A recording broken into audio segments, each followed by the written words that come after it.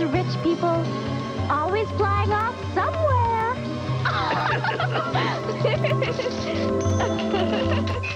Hey everyone, welcome to the Vegan Vanguard. It's Mexi, and today we have Greg from In the Roots podcast on the show to talk about the IMF and the World Bank and this idea of economic refugees.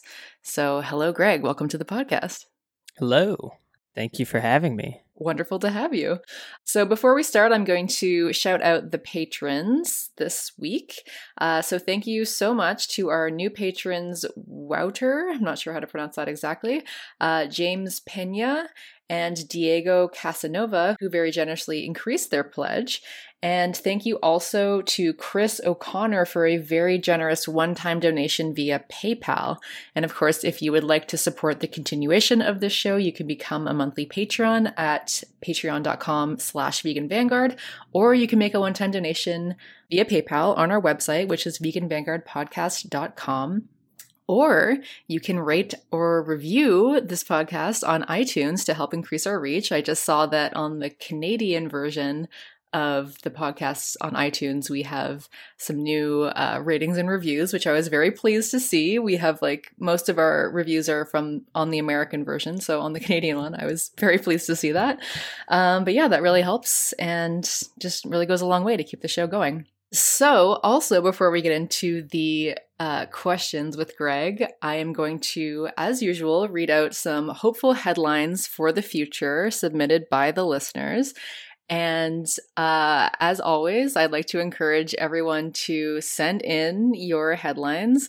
Greg has not heard these headlines, so I'm going to read some out and we shall react. Okay. These ones are from Mishurin9801. So first one is sanitation now accessible for 99% of the population. Pretty good. That'd be a good plus. Yes, very important. Number 2 is Great Pacific Garbage Patch cleaned. Also important. Some lofty thinking though, right there. I mean, it's a tough job. It is, but it's kind of also the least that we need to be doing right now. You know, like if we can't even clean up some garbage out of the ocean, then how are we gonna fix anything else? Basically, right? Yeah. And we already have the technology. I've seen so many online videos about these machines that can go out and basically suck in all of the plastic without sucking in the fish or other life forms. So we can do this. We're just not doing it. Well, that's kind of most of the climate stuff. Most of it, yeah, pretty much. All right. The numbers are in. Carbon emissions are finally net negative. That would be amazing. That'd be a great article to wake up to. I was just thinking that if imagine waking up and reading in the newspaper, carbon emissions are net negative. That'd be the best cup of coffee in my life. Absolutely. That would really assuage all of my fears about the next decade to come, pretty much. Although I feel like at this point, the only way that it could be net negative is if we engaged in a lot of geoengineering, carbon capture and storage and that kind of thing, which I feel is going to be necessary. I mean, the IPCC report has basically said that if we want to keep warming below 1.5 degrees Celsius, which is kind of a pipe dream at this point, I think, but if we want to do that, then it's going to have to involve a lot of carbon capture and storage. And so we have to terraform Earth, is what you're saying. Yeah.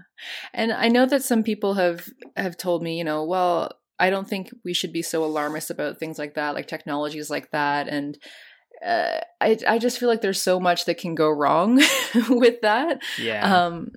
If all of that carbon being stored underground was ever to get out, that would have, tremendous impacts on our climate in a really rapid way. And I just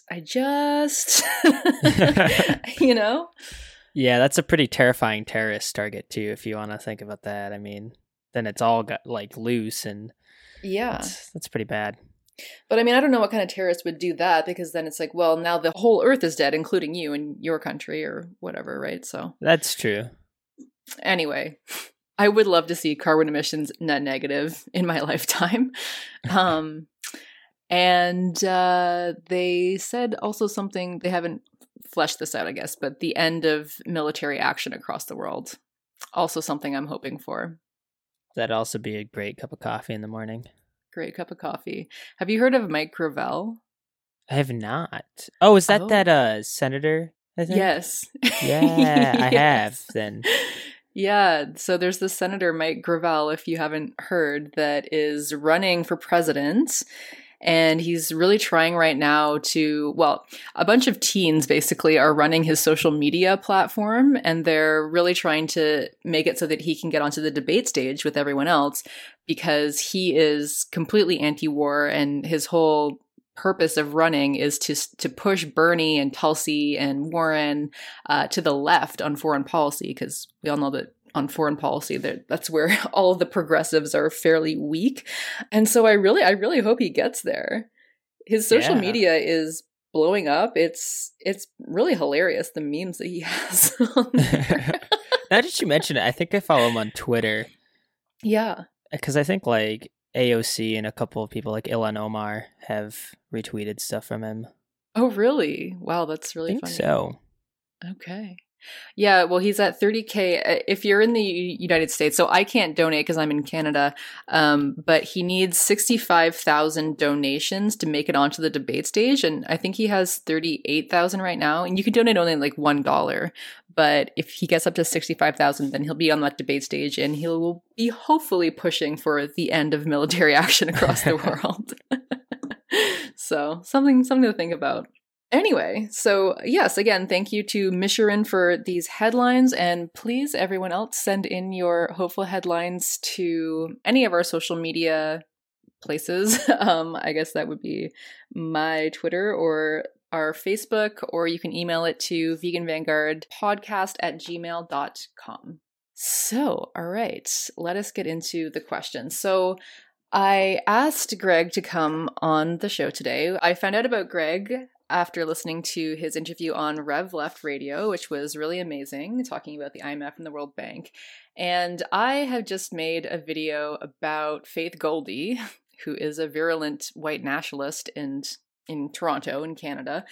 And a lot of the comments that I was getting on that video were predictably very anti-immigrant, anti-refugee. I mean, we're in a very xenophobic time at the moment, and I feel like, you know, there's always been a great deal of xenophobia in the West, but it seems to be ramping up a lot lately, and there's really just this narrative that the West is the best and that people are coming here because their countries are just so backwards and they just can't figure it out, and they're just bad at capitalism basically, and they should just stay there and work it out themselves, right? There's just this really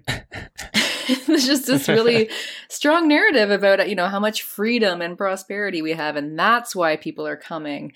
And I thought it would just be really great to have Greg on and you know, inject a smidge of nuance and historical accuracy into this discussion and talk about the ways in which our institutions, our financial institutions, are creating these situations, and, you know, talk a bit about the idea of economic refugees.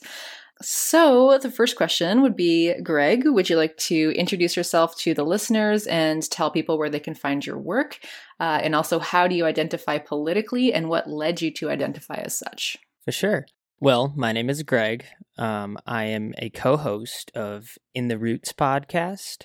You can find my stuff on SoundCloud, on iTunes, on Google, and you can find me on Twitter at _TheRealGreg_.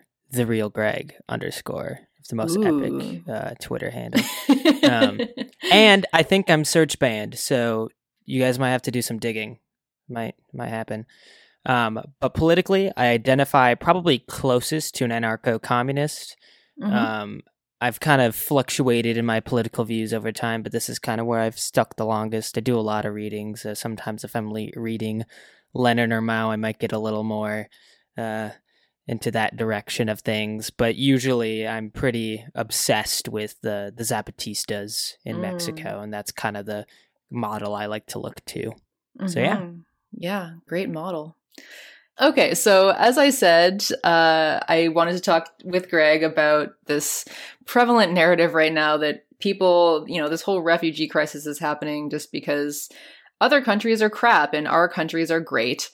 So I wanted to talk about the making of the quote unquote third world or the global south. I recognize I'm going to be using these terms throughout the podcast, but I recognize that they are problematic in their own right, but this is kind of the language that we have to use. I'm not sure what other terms to use. So yes, we want to talk about the making of the quote unquote global south and the mechanisms through which countries are perpetually impoverished. So Greg, could you give a brief history of the IMF and the World Bank and the functions that they are meant to serve in the world? For sure. So we're going to go kind of back to the beginning. When the IMF and World Bank were both founded, and that's at the Bretton Woods Conference in 1944. And that was to sort of regulate the international monetary and financial systems following the Second World War. This was attended by representatives from all of the Allied nations, but the conference was really dominated by the United States. This ultimate goal was to essentially create a system of open markets and high unemployment, high corporate investment, and insurance so that loans from corporations in the United States government would be given to nations like France or West Germany in order to rebuild the economy following the destruction of World War II. Mm-hmm. So the International Monetary Fund, World Bank, they're both international financial institutions, or global financial institutions is usually how I refer to them. They both fit under this umbrella of being a financial institution, so something like a bank, but they're administered internationally. So they've gone beyond these kind of confines of national laws, and they interact with all these nation states as their own kind of player in the international arena. So these two organizations, the World Bank and IMF, are very much related and pretty symbiotic in their own nature. They require each other's existence to function to the extent that they achieve their political purposes. So they operate alongside another organization called the World Trade Organization. And that was originally founded in 1948. And it became the WTO that we know today in 1995. The purpose of the WTO and the world economy is to settle trade disputes and act as a body of negotiation for trade between nation states to open access to as much trade as possible. This will make more sense as to why it's used by IMF a bit later when we discuss structural adjustment. So the structure of the World Bank and IMF is pretty interesting. So the World Bank is actually a combination of two financial institutions. It's the International Bank for Reconstruction and Development and the International Development Association. So these two organizations are branches of the World Bank, but they function in effect as one organization under the umbrella of the World Bank. The function purpose of the World Bank is that it acts as a loan bank for countries that use it for development in a physical or material sense. So it can be used for political development projects, physical infrastructure, corporate placement, investment, incentives, that kind of stuff. But there's major criticisms of the behavior, which, again, I'll talk about more in detail with structural adjustment. But kind of broadly speaking, the World Bank can lend at its discretion and implement conditions that it imposes for lending. And those are certain political or developmental conditions. And due to it being mostly influenced in the United States government and the European Union, and from certain corporations, the World Bank generally skews these conditions in the favor of these influencers, both financially and politically. The World Bank operates as it was designed during the Bretton Woods Conference to sort of have a parliamentary electoral system within it. And it has representatives from nations around the world, but the United States holds a veto power within the system. So you kind of know where that goes already, just from that. Yeah. And the World Bank's huge, but the bulk of its power comes from the power of the IMF. So the IMF shares a lot of these same responsibilities as the World Bank, but it takes the reins, we could say, I guess is a good way to put it. The IMF states that its goal is to promote trade, financial stability, and a reduction in poverty, and to increase macroeconomic growth. The first step in the IMF process is that they use this surveillance system, and it's evaluation system that evaluates the political and economic situation of nations to decide whether they're eligible for certain loans and how they affect the world economy. Creates a bunch of fancy statistical charts. It's a lot of confusing stuff, honestly. The IMF also offers loans in multiple forms, and this is kind of where it gets a little sketchy. There are different specific and complicated loan types, but we can boil it down to kind of three broad types of loan. The first is a concessional loan, which is a normal loan, has very typical interest rates, and it's given to like the United States. There's concessional loans, which seem to be pretty generous initially. The interest rates don't go up until later, but then they go up really steeply at a later date. And that's given to developing nations in the global south. Of course. And then there are crisis loans that are given with all sorts of stipulations. That's when we see structural adjustment. It's like a targeted concessional loan. So with the IMF loans, they all come with these conditions to some extent. And it's not just large amounts of interest. It includes structural adjustment conditions for getting the IMF funding that might be necessary for the time. And if a government doesn't meet these ideologically charged conditions that are set, they just don't get the funds. So the big difference between the IMF and the World Bank is that the IMF grants loans based upon international payment issues. Governments can't pay their debts, or they're trying to get a massive deficit cut. Whereas the World Bank provides loans for a very specific project. So if you want to build a bridge or something along those lines. But they do definitely play off of each other. And in many cases, they just negotiate as one unit. Yeah, so there's so much there. I think maybe I'll give some of my thoughts later. But let's dive into some of these conditions that they attach. So what economic ideology do these institutions push, and why? Yeah, so there's a couple frameworks and ideological views that we could really look at for these organizations and what they embody. But if we want to peg a political ideology, these really fit under the umbrella of neoliberalism, and they really embrace these core notions of neoliberalism.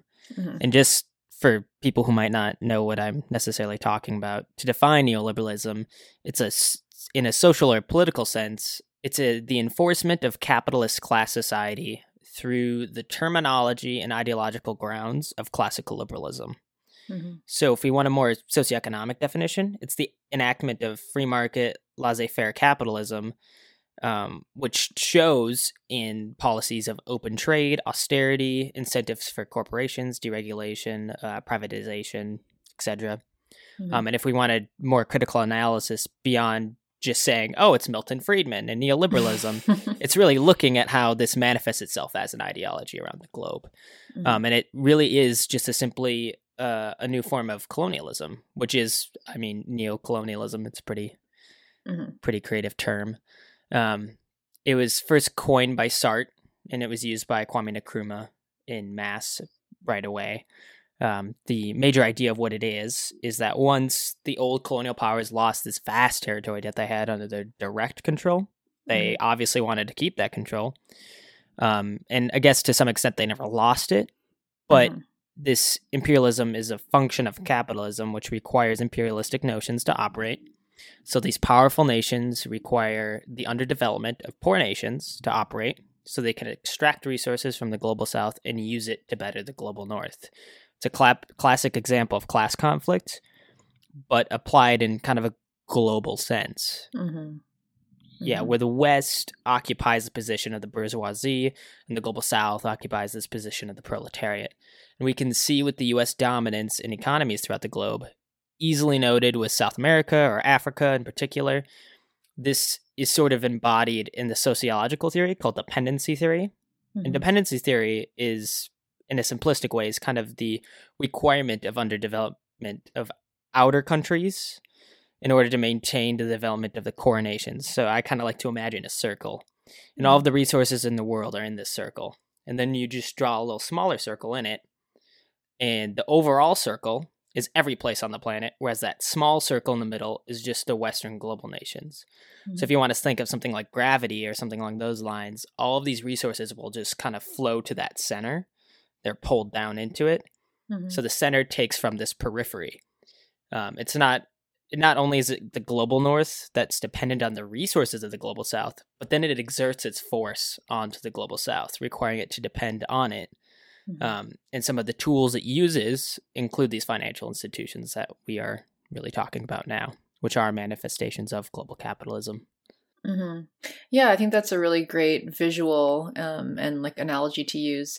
Of course, I mean, in late stage capitalism, there is this transnational capitalist class. So even within these countries, there are capitalist classes that do benefit from the exploitation of their own nation, I suppose. Yeah. But I that is a great visual of how the wealth and the resources from around the world are kind of sucked into this colonial core, or imperial core, I should say. So you've talked a bit about this, but could you just explain a bit more explicitly what the term structural adjustment means and how these institutions and programs have contributed to the making of the global south, particularly in these post-colonial states?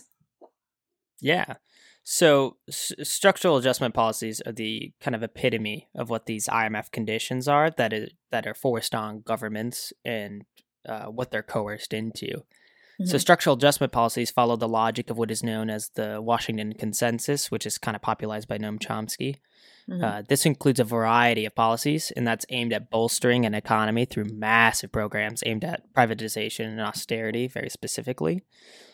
Specifics include creating competitive exchange rates for goods, which is lowering prices on a nation's exports, essentially, and increasing prices on imports at the same time. Good move. Right. Like, who thought that was going to be helpful? Anyway. Yeah. Continue. Massive privatization of state-run services and enterprises. Deregulation of all major private enterprise, but not for local enterprise, just for international enterprise. Legal security of the rights of private property. So that's basically making a police force designed to protect private property. Wow, it sounds like Wonderful. the United States. Yeah. And there's large austerity programs, so cutting social services like healthcare, schools, and infrastructure. Things that generally benefit people in general. And the elimination of deficit spending, which plays into austerity still. So these structural adjustment policies were designed as a way to help in the short term. The theory was to save money to pay debts and to build an infrastructure that would promote a long-term monetary benefit. The loans provided by the IMF and World Bank throughout the 80s, 90s, and 2000s were meant to be repaid within 2 to 4 years, and harsh financial penalties would be placed on nations by the IMF and the World Bank if they failed to repay in that time frame. Which 2 to 4 happens years. to be most of the time. Yeah, 2 to 4 years. And when you see the size of these loans, it's ridiculous. It's unbelievable. So yeah, I have some big examples if you want to get into those. I definitely do. Policies. All right, let's do it. So I'm going to start in Africa and kind of move to South America. So in Africa, I have 2 countries that I think really highlight this. And the first one I'm going to talk about is Zambia.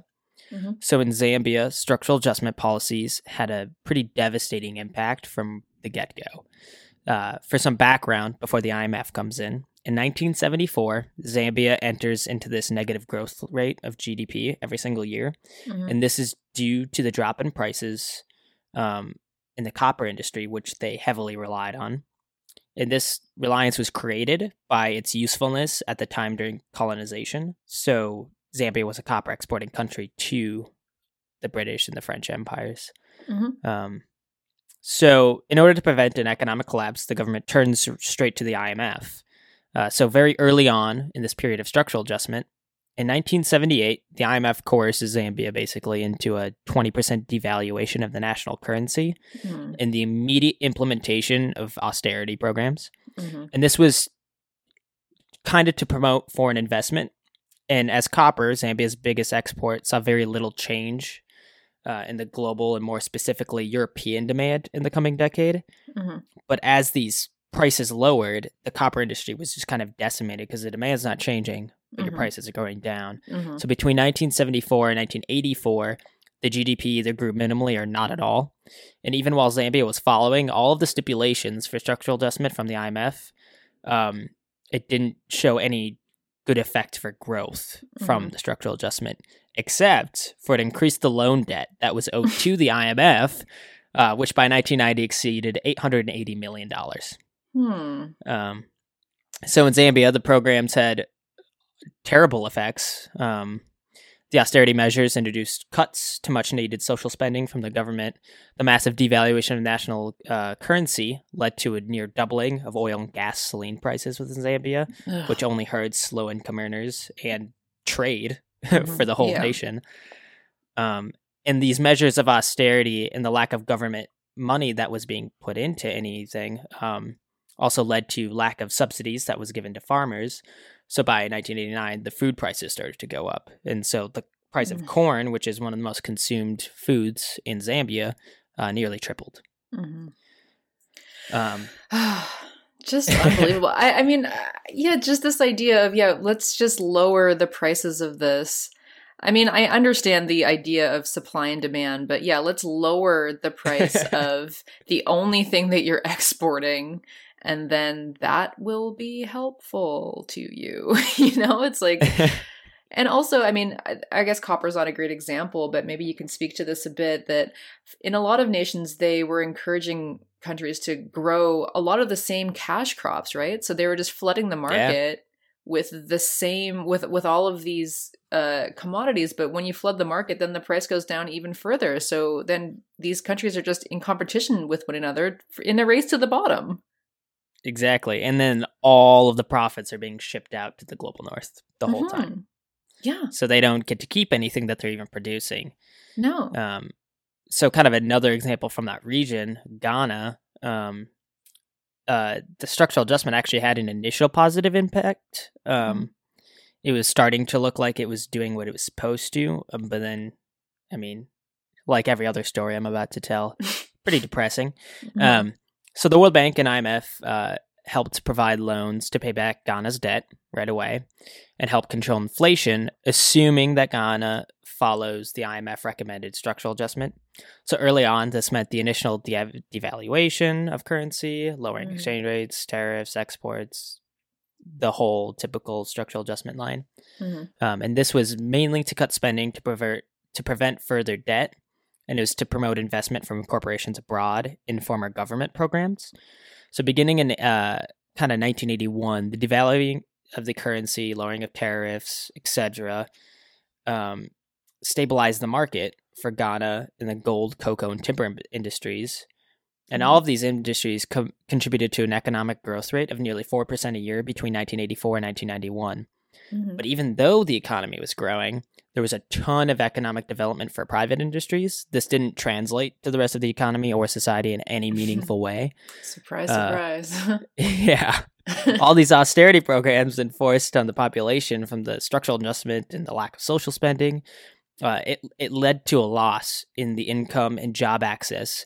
And this obviously had a massive impact in reducing the quality of healthcare, education, you name it. Since austerity programs historically, and in this case, target middle lower income families, this exacerbates wealth inequality. And as a result of this widening inequality, we can look at the wage gap between the rich and the poor, which increased of a ratio from 2 to 1 in 1983 to 6 to 1 in 1989. That's only 6 years. And the flow of wealth coming from trade cuts either went to the bourgeoisie in Ghana or more commonly to Europe and North America. Just absolutely devastating. And I mean, you think that, like, it's hard not to think that this was deliberate, right? It's like, I know that they are following a particular economic ideology, but especially when you start to do this to one country, 2 countries, 3 countries, you're getting all the same results. Why have they held on to this model, right? Obviously they're benefiting, but... Because I think that the IMF and World Bank kind of think that they're doing good. And I think that the organizations that kind of use them know that they're not. And I think that they're just these tools of the global establishment to enforce whatever. And maybe the heads of the IMF know what they're doing, but I doubt that the lower level people in the IMF really know what's going on with all of this. Maybe they do, but... Probably not, I guess, but I'm not sure. I mean, you do have, well, I know, actually, never mind. The Confessions of an Economic Hitman, I don't think he was working directly for the World Bank or the IMF. But, yeah. I mean, I think you do have people who know what's happening, but geez, just hearing these stories is just. Well, do you want another depressing story? I do. Let's keep going. So this one's kind of my longest one. I've done the most research on this country, and this is Jamaica. So I hope it's not too lengthy, but I'm going to give a little bit of background because Jamaica is kind of an interesting example. So Jamaica had been in a debt crisis after they gained independence from the UK in the 60s. So when Jamaica gained this, I guess, independence, its economy was highly focused on cash crops like coffee, bananas, sugar, and cocoa. I mean, it's the Caribbean. So this economy was very specifically focused in this way because that's what the UK needed from it during the colonial period, getting other goods from other places like Zambia or Ghana. In 1973, the world oil market crashes and imports become way more expensive. And because Jamaica was an exporting nation of cash crops, the Jamaican economy also crashed because they weren't getting a lot of the imports that they needed for as cheap. So during the 1980s, debt payments and interest on rates of already existing debt rose, so that by 1987, Jamaica was paying almost 35% interest on debts payments and exports. Wow. So since 1987, this debt interest didn't really ever fall below 20%. Just due to the IMF interference. Since the 70s, Jamaica has paid more than $19 billion towards loans and loan debt overseas. Wow. And it's only been lent about $18 billion. So in 2015, the Jamaican government said it owed $7.8 billion in loan debt. So if you do the math, for 20 years, the government would have a budget surplus every single year, if not for the amounts of debt interest that they have. And we can kind of look to structural adjustment for why this happened. So in the case of Jamaica in the 90s, and Jamaica is a better example because it is more recent, the IMF calls for massive cuts in spending and austerity so the government could direct that money to this interest on loans, the whole typical structural adjustment line. And this being coerced into farming subsidy losses is really bad for Jamaica because it is an agricultural society. So in order to receive the loans from the IMF and World Bank, the government had to follow these policies, and they had to accept because they needed the loans so they could afford imports on things that they didn't have the infrastructure for following the colonial period, like heavy industry materials. So throughout the 90s, the United States and the EU-based businesses kind of replaced Jamaican businesses. And these corporations were able to sell these products for cheaper than Jamaican products. This is also the case in foreign markets. So Chiquita Bananas can produce bananas in Latin American countries for half the price as Jamaica can per pound. So this leads wealthy nations to trade more with other corporations like Chiquita within those countries because it's cheaper, contributing to this kind of cyclical nature of commodity trade with these single monolithic corporations. The corporations from developed nations that reside in developing nations, such as the case in Jamaica, can pay significantly less to workers in these nations, which is why they don't produce in the U.S. So thank you, NAFTA. Yeah, right. And this isn't limited to food production.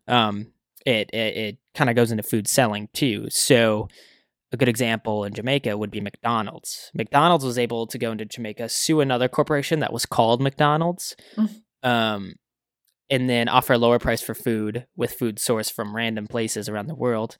And it also kind of sketchily sold food that was like years expired. In some cases, it was found to be 10 years expired. What? It's pretty disgusting. Yeah, it was frozen. So, but Gross. And this ran local farmers out of business because they couldn't keep up with the low prices. And same with local restaurants. Nobody could compete with it. And I guess serving expired food is going to lead to some health issues. I guess. So many of these corporations came on a policy that the IMF enforced as a loan stipulation. And this established what's called free trade zones. And these, in effect, allow factories to dodge local controls. So the IMF uses this as a tactic as part of structural adjustment, which is in coordination with other international financial institutions. So this is a commercial and industrial zone that is not technically a part of the country it resides in this case, Jamaica. So they section off plots of land in these developing countries for this and remove their government's control. and it's usually by water so that goods can be shipped out without the government interfering.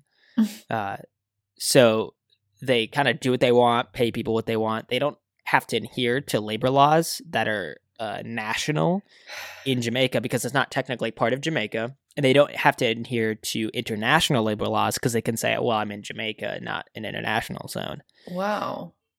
It's this really bizarre halfway point. But the government can't tax it. The government can't enforce anything. So the argumentative line that you usually get from the IMF and World Bank is, when a nation allows large corporations to come into a nation with no taxation or penalties, they'll invest in the nation and provide jobs for people. Even though all of the money is being taken out, shipped to the United States, and the population is working in low-pay sweatshops. That is sinister. Very. That is sinister. They know what they're doing. They have to know what they're doing. I would either hope so or hope not, depending on, I guess, the situation. I mean, there's they're no really way. dumb or really evil. I'm leaning towards evil. I mean, how can you really think that setting up something like that is going to increase prosperity and like they should be grateful for these jobs and everything? I mean, yeah. Yeah. Yeah. But the World Bank even knows about this example, I guess, because if you look into their own growth statistics for Jamaica, between the years 1980 and 2010, Jamaica had seen an under 1% growth rate per year in GDP, gross domestic product. And kind of the accepted international capitalist community growth rate is supposed to be 3% growth as a minimum. So what this means is that the economy, until now, has remained stagnant since 1990. And since the onset of the global financial crisis of 2008, Jamaica has seen a rise in tariffs and more austerity because now the capitalists can't even give them loans. And there's no places to trade to because nobody can afford to buy anything. And this is also due to cheap goods coming from the U.S. and other South American nations. And that's resulted in an increase in unemployment. So from 2008 to 2013, the unemployment rose 6%.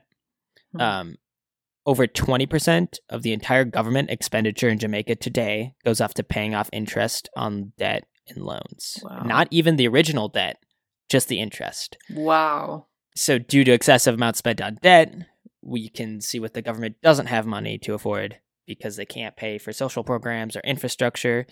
Food prices in Jamaica have also risen by 15% because their farming industry has been gutted. So wages remain stagnant in most every profession and regressive in any other profession. Yikes. And if we look recently again, the poverty rate since the global financial crash has gone from 10% to almost 18%. Wow. And the rise in poverty has also correlated with the rise in homelessness, obviously, contributing to lack of access to water, electricity, health issues, the 20% drop in children completing primary school, and the doubling of the infant mortality rate.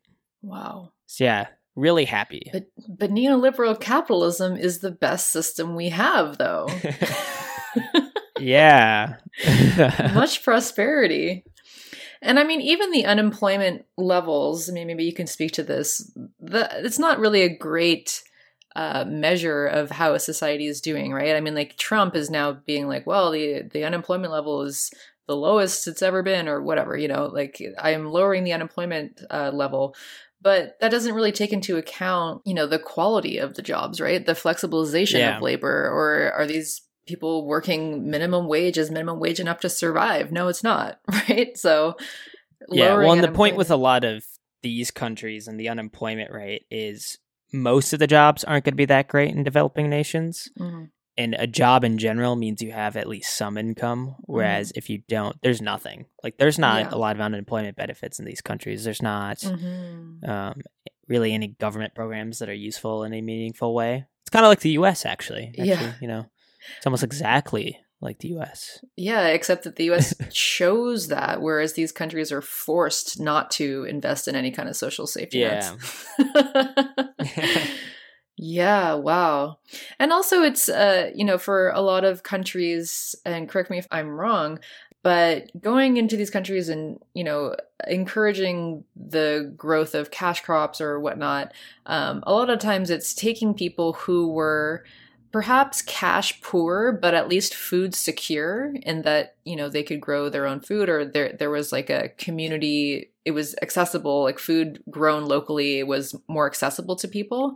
And then through all these programs, making them not only cash poor, but also food insecure, because now you're not growing your own food. And now local food can't compete with, as you said, McDonald's and all these things, right? So you're just removing food security from people and then saying, well, don't worry, we'll give you these jobs, but the jobs obviously are not enough to provide what you need to live. So, well, and the food security is a little different depending on the country, because some weren't really food secure in the first place because of colonization. Right. But I mean, if you look at countries like Burkina Faso or Chile, Salvador Allende and Thomas Sankara, the governments at that point were able to provide for pretty much everyone in the countries at least a base assistance level. And then once they were out of office, it just, that was gone. So.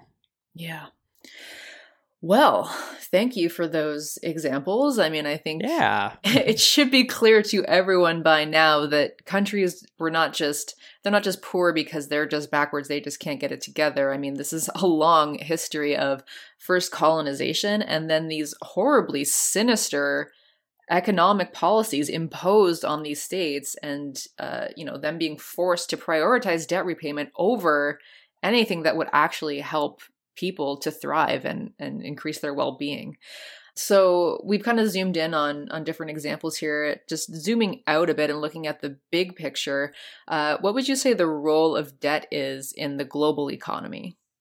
Yeah. Well, the role of debt in the global economy is extremely important for it to function as it stands today. Debt is a catalyst that these financial institutions in developed nations use as an excuse to interfere with the sovereignty of not as powerful developed nations and to kind of reassert this imperialistic dominance that they hold.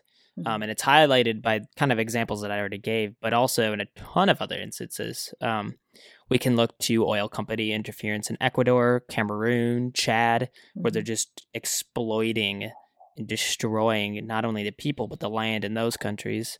If you want to look at Venezuela, I mean, Venezuela almost got invaded because they rejected the IMF. That's essentially why there's an economic war against them right now. There's plenty of other examples. You can look to pretty much any U.S. interference around the globe since World War II, and it's pretty much to kind of reassert capitalist dominance. We can look at to up-and-coming global powers, actually, and corporations that are trying to put a foot through this door in a way, too. And good examples from that are largely coming from corporations within the People's Republic of China. And in particular, this affects East Africa. And this kind of comes to mind because we talk about Chinese investment. And the Chinese aren't necessarily trying to have this capitalistic dominance. They might be, but we don't know for sure. But it's definitely a geopolitical play to achieve more power on the global scale. And it's definitely colonial. So the United States, China, they use these organizations like the IMF, they use debt, they use all of these functions to control nations without using military engagement. Rather than murdering them with physical weapons, they are murdering them with money and murdering them with food scarcity. And they're using this to exacerbate debt and make money for the big corporations of the world and keep the global south firmly under their boot. Yeah, I mean, I think that was very well said. As well, I mean, I'm just kind of spitballing here, but just thinking about like late stage capitalism and the fact that all of the wealth has really concentrated into so few hands at this point, right? There's, you can count on your hand how many people own the majority of the wealth.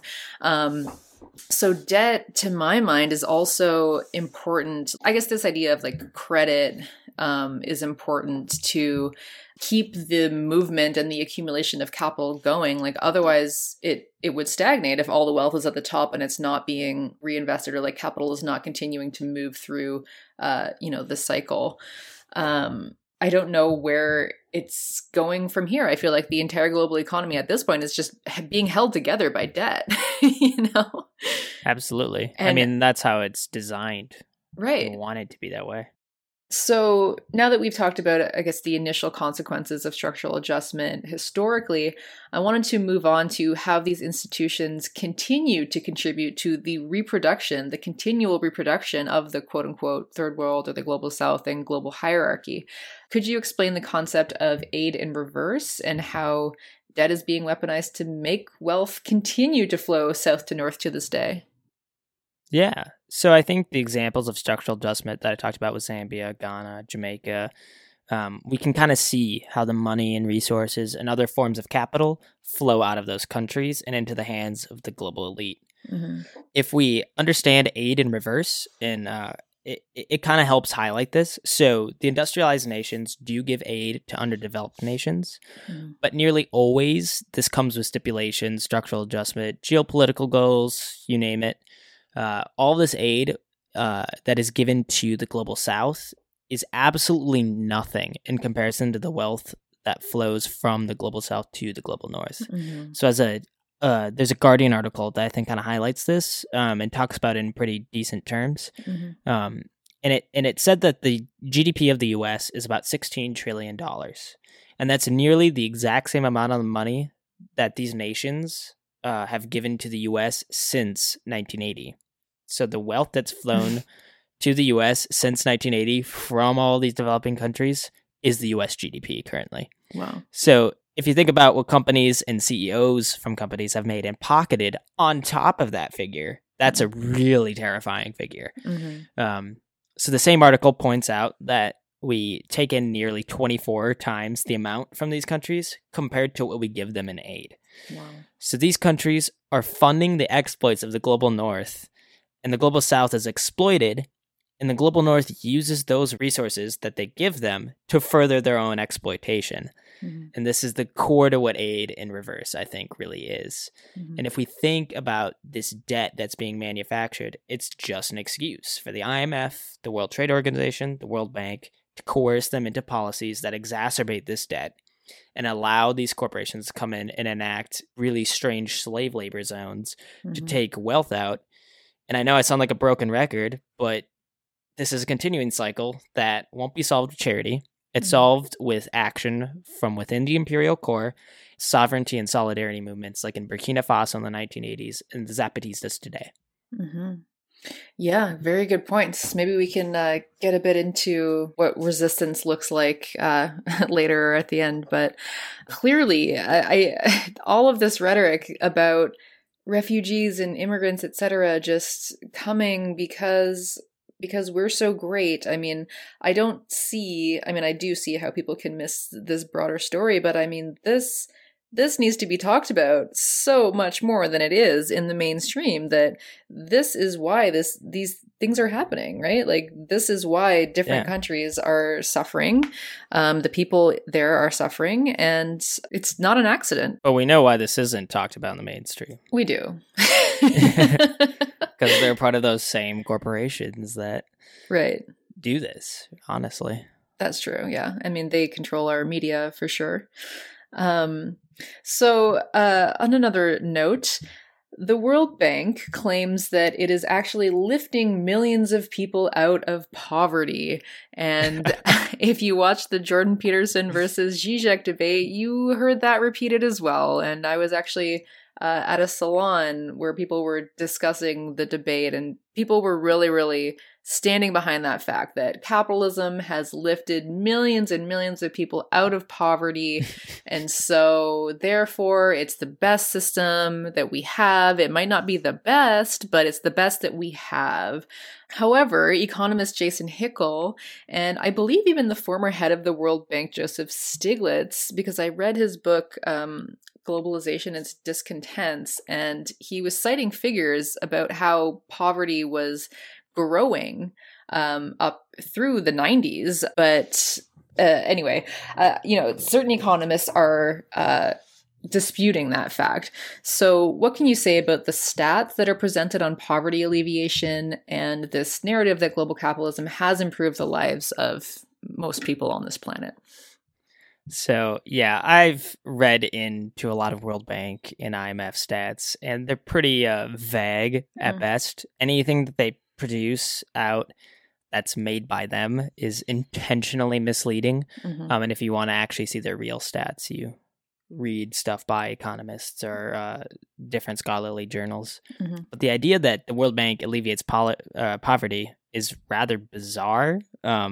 Like, first we have to define the parameters of what they consider poverty, which on their website and in any paper that they put out, the World Bank rather strangely calculates extreme poverty very simply and very bluntly at just being $1.9 US a day, without looking into the standards of living, without looking at any of the material conditions that these people live under. So if we're looking at the indicators of quality of life that these institutions can maybe cite a couple examples where they did improve some income levels or poverty or some qualities of life. But in the grand scheme of the global system, kind of like what I highlighted with my examples, it doesn't have any significant positive impact on the grand scheme of things because it hurts so much more than it helps. So if we look at the region where the World Bank and other financial institutions have been arguably the most active, which is sub-Saharan Africa, we can see that's also the most impoverished and exploited region in the world. So what really helps these nations is social programs and self-sufficiency. So to kind of compare this, I'd like to look at a couple of great examples that many leftists love to talk about in other contexts. And that would be Chile under Salvador Allende and Burkina Faso under Thomas Sankara. So there's plenty of other examples people can look up, but these are pretty easy ones to look into, and there's a lot of writing on it. But Chile under Allende's administration immediately nationalizes copper. They seized all bank assets, nationalized all of the national resources. Agriculture was redistributed to local farmers. Unions were supported. All of the money was in public ownership and was used for a variety of things. So we can see that unemployment drops, but these are better jobs that they're filling in places now too. They had a near 9% GDP growth during the time of this, which is huge. The reduction of malnutrition by 17%, and an 89% increase in university enrollment, which you don't get unless you have money to go to university or unless it's being provided in a good way. So that's among plenty of other factors. In Burkina Faso, Thomas Sankara pursued massive infrastructure projects, self-sufficiency drives, nationalization of resources, collectivization of agriculture, and social programs that were largely aimed at helping actually women. So this resulted in the near tripling of wheat output in order to feed a starving nation. 2.5 million people got vaccines for diseases that they wouldn't have had otherwise, including AIDS, which was a crisis in every other African country during the 1980s. But in both of these cases, the drive for self-sufficiency, nationalization, and the hostility towards the IMF and World Bank and the World Trade Organization led to an economic war that gets waged against these countries by the rest of the West, which is what we can really highlight in Venezuela today. So in Burkina Faso and Chile, we can see what happens when the socialist movements are destroyed and the imperialist powers come back. In both cases, it was an assassination followed by political violence, genocide, and the immediate destruction of the economy and the people who live there. So while the World Bank and the IMF can say that they help things, they contribute to this absolute slaughter of people in industrializing nations and do nothing but aid the West in its conquest for imperial power. So to say that they alleviate poverty but destroy movements that actually alleviate poverty is hypocritical at best. Yeah, I would say so.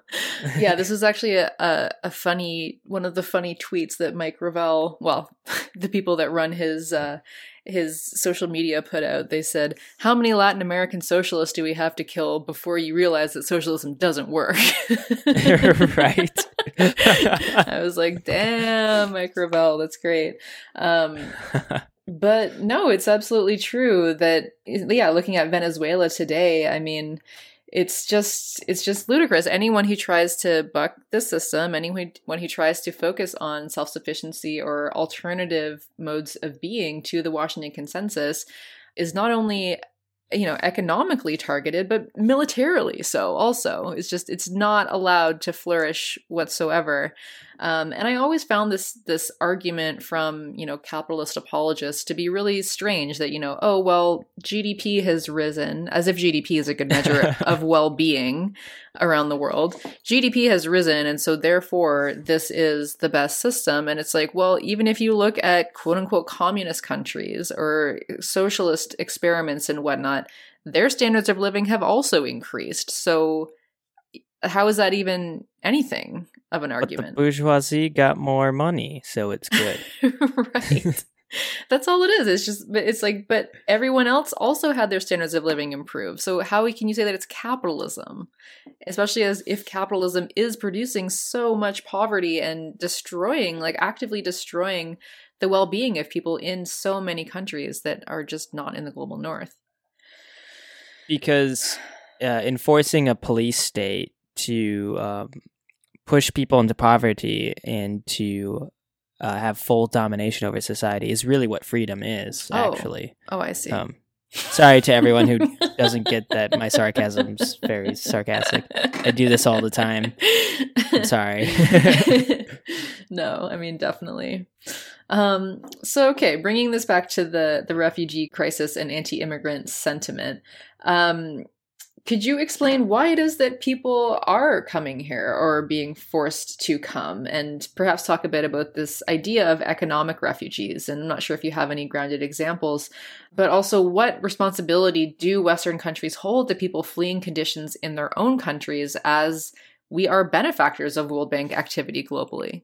Yeah, so I think for me, the easiest examples to look at as being a citizen of the U.S. is what's coming from Mexico and South America across that southern United States border. Mm-hmm. And then living specifically in Minnesota, we have a lot of refugees from Southeast Asia from the Vietnam War. Mm. We have a lot of refugees from Somalia. Like my political representative, Ilhan Omar, is a Somalian American. So amazing. Just like props to her. Yeah, it's my district too, so yeah. I get the best of the U.S. government. But so this is because of multiple issues. So it's drug wars, coups, wars, you name it. But it's also obviously this massive wealth exodus from the nations that they are from to the United States. Mm-hmm. So here in the imperial core, we have taken their wealth and we exploit their labor within our own country even. So we accept these refugees to do these just awful jobs here. Mm-hmm. And they're not able to escape this cataclysmic force that the global north has forced upon them. They will always be some cheap labor source from the global south, because the institutions in the global north view them the same way that they view resources from the global south, something to be owned by the global north. Mm-hmm. And this is horrible, but we do have, here in the West, we have a duty to accept them into our countries as best as we can, despite the exploitation here, as it is our nations and our corporations that are destroying their livelihood and extorting them for cheap labor and resources. Mm-hmm. But it's also up to us to help remove these forces. Yeah. So the imperial core won't be stopped or taken out by sovereignty movements in the global south. It's not feasible. They don't have enough resources or power to do it. Mm-hmm. We have to work from within. And as citizens of the US, Canada, the United Kingdom, the rest of Europe, etc., we have to challenge the elite with whatever means we have. By eliminating the exploitation here, we can truly aid those abroad. Mm-hmm. So the US has vast resources. We can redirect that to be something positive.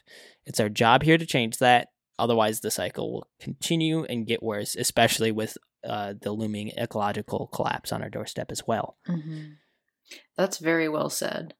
Not only should we be accepting refugees, and people act as if we don't have the resources to do that. I mean, that's absolutely ridiculous, and also ignores the fact that, as you said, the refugees that we do accept are economically exploited then as cheap labor sources here. And they're often not given proper, access to healthcare and childcare, et cetera, right? Like the programs leave a lot to be desired. But first and foremost, we have to stop the U.S. war machine. We have to stop the imperial war machine. And it's not just the U.S. It's the Western quote unquote developed countries. Just if we do not stop imperialism, I mean, you brought up like coups and drug wars, and even that is related to the imperialist war machine. Right? Yeah. I mean, like all the coups and all the violence that is sending a lot of people from Central America to the United States right now is based around this economic imperialism. Well, and this is really kind of the core ideology of even capitalism. The whole thing is to exploit other classes of people to gain material profit and to have ownership over something. And when you have a system that's based in that way, even if you elect like a social democrat like Bernie Sanders, somebody along those lines, who just wants capitalism with more rainbows and unicorns, it'll still be exploitative to the global south. Maybe we won't be assassinating their leaders, but we'll still be destroying them economically.